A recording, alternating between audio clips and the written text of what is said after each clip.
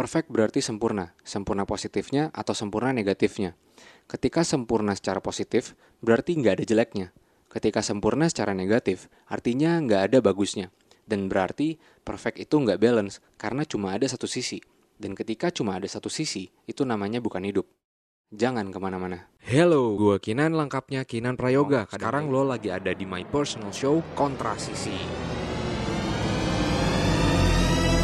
Baca disclaimer singkat di kolom deskripsi. Bila masih terpancing bahkan tidak bisa kontrol emosi akibat dari konten ini, segera hubungi para ahli. Beberapa tahun ke belakang, saya pelan-pelan menemukan bahwa perfect peace ternyata didambakan oleh banyak kalangan.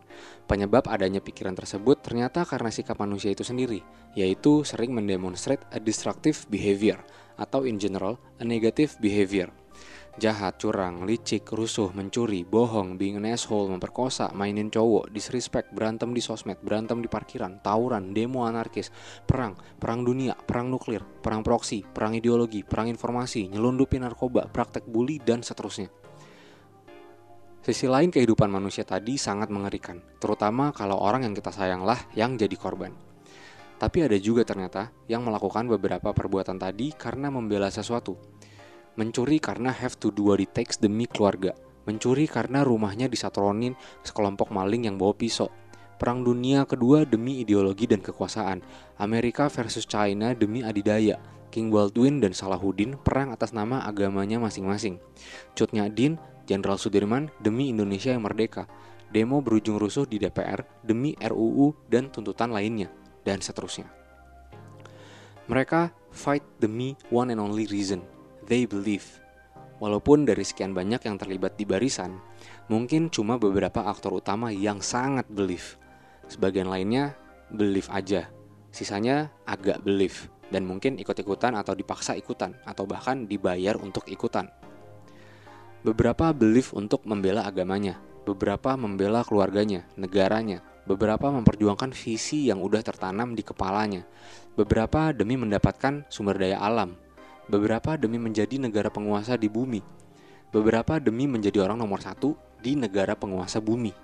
Beberapa demi mendapat perhatian dunia supaya tuntutannya dipenuhi.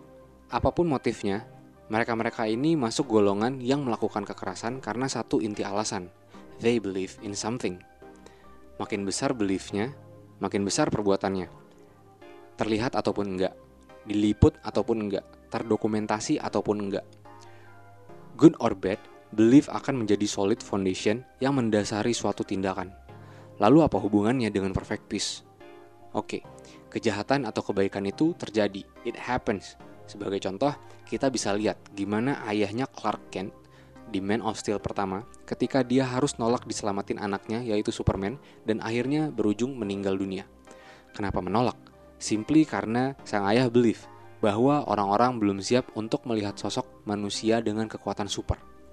Bisa jadi ada penolakan yang leading to pengasingan terhadap anaknya. Anaknya bisa nggak diterima oleh masyarakat. Dan juga kita udah melihat gimana kekerasan itu bisa terjadi, yaitu sama. Karena manusia believe in something. Besar atau kecilnya sebuah kekerasan tergantung dari seberapa besar belief dan cause-nya. Ketika diri sangat percaya bahwa keluarga adalah segalanya, mungkin dia akan rela membunuh orang yang mengancam nyawa istri dan anaknya. Ketika Amerika percaya bahwa mereka harus selalu menjadi negara adidaya, mungkin mereka akan rela melakukan pembunuhan karakter terhadap aktor-aktor Asia lewat film-filmnya. Ketika kamu percaya bahwa kamu harus naik jabatan, mungkin kamu sempat melakukan kekerasan juga. Mungkin mencuri kredit pekerjaan orang lain, atau sering membuat orang lain terlihat bodoh, atau membuat orang lain merasa bersalah. Sekali lagi, good or bad, belief akan menjadi solid foundation yang mendasari suatu tindakan. Kemudian pertanyaannya adalah, apakah kekerasan, kejahatan itu pasti terjadi? Di beberapa episode sebelum ini, saya seringkali meng-highlight bahwa mortal life punya banyak sisi. Kita buka lewat Thanos. Dia adalah karakter yang amat sangat belief atas apa yang dia lakukan. Bahwa menghapus sebagian makhluk itu diperlukan, supaya alam semesta bisa terus sustain dari mereka yang sering merusak nature dari generasi ke generasi. Dari Thanos tadi, saya teringat perkataan Vision sang Avengers, yang bilang ke saya secara nggak langsung dari layar bahwa with a great power comes a great responsibility. The Age of Ultron. Dan rupanya, Presiden ke-16 Amerika Serikat yaitu Abraham Lincoln pernah berucap hal serupa. If you want to test a man's character, give him a power. Dan Einstein lewat buku Atomic Bomb Part 1 yang cuplikannya saya baca di Goodreads pun berucap hal yang kurang lebih punya arti sama. As long as there is sovereign nation possessing great power, war is inevitable. Nggak bisa dihindari. So, apa arti dari beberapa menit tadi? Kejahatan, kebaikan nggak bisa dihindari selama ada pihak yang punya power. Dan power membutuhkan belief sebagai starter. Kejahatan dan teman-temannya nggak bisa dihindarin selama ada pihak yang percaya atas sesuatu. Dan pastinya begitu juga dengan kebaikan. Kebaikan nggak akan bisa dihilangkan selama ada pihak yang percaya atas sesuatu. Terlepas dari ada yang melakukan sesuatu yang terlihat jahat, kotor, bodoh untuk kebaikan, dan ada juga yang melakukan sesuatu yang terlihat baik, bersih, pintar untuk keburukan. Apapun tujuan sebenarnya nggak kita bahas di sini. Oke, sekarang kita udah lebih ngerti bahwa sisi lain pasti terjadi. Tapi apa hubungannya dengan perfect peace? Perfect peace, 100% damai itu bagus atau terlihat bagus saat didambakan. Tapi objektif itu tidak akan tercapai selama alam semesta yang fana ini masih hidup dengan banyak sisi. Kenapa? Teman-teman ada yang pernah dengar quotes practice makes perfect? Saya nggak percaya itu. Mungkin yang mengeluarkan gagasan tadi nggak bermaksud seperti itu. Tapi yang mengutip, mungkin mengutip atau menyimpulkan supaya terlihat motivating. Yang saya percaya adalah practice makes better. Yang berarti ada ruang untuk improvement ke depannya. Beda dengan perfect, yang berarti nggak ada ruang untuk perkembangan, perbaikan, peningkatan. Dari apa? Tentunya dari kekurangan, dari kejelekan, dari ketidakbergunaan, dari keburukan. Semua punya lebih dari satu sisi, kanan, kiri, luar, dalam, utara, timur, barat, selatan, baik jahat, pintar tidak pintar, jujur bohong, bertahan menyerang, alami atau rekayasa, kaya miskin, dan seterusnya. Warren Buffett gak akan disebut kaya kalau kamu, saya, dan setiap manusia yang hidup di bumi ini punya kekayaan yang sama dengan dia. Robert Wadlow gak akan disebut sebagai manusia tertinggi sepanjang sejarah dengan badan sepanjang 2,72 meter kalau gak ada manusia lain yang lebih pendek dari dia.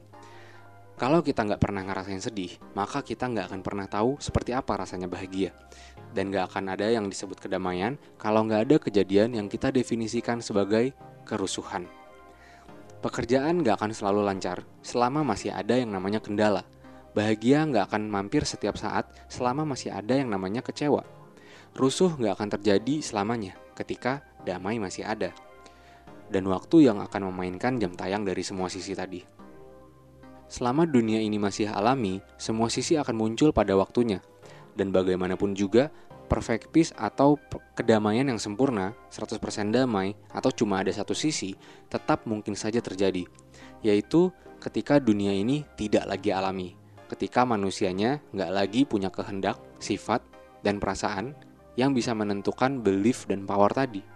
Cuma ada tulang belulang, daging, mungkin dengan chip yang tertanam di badan, dan juga otak yang pintar.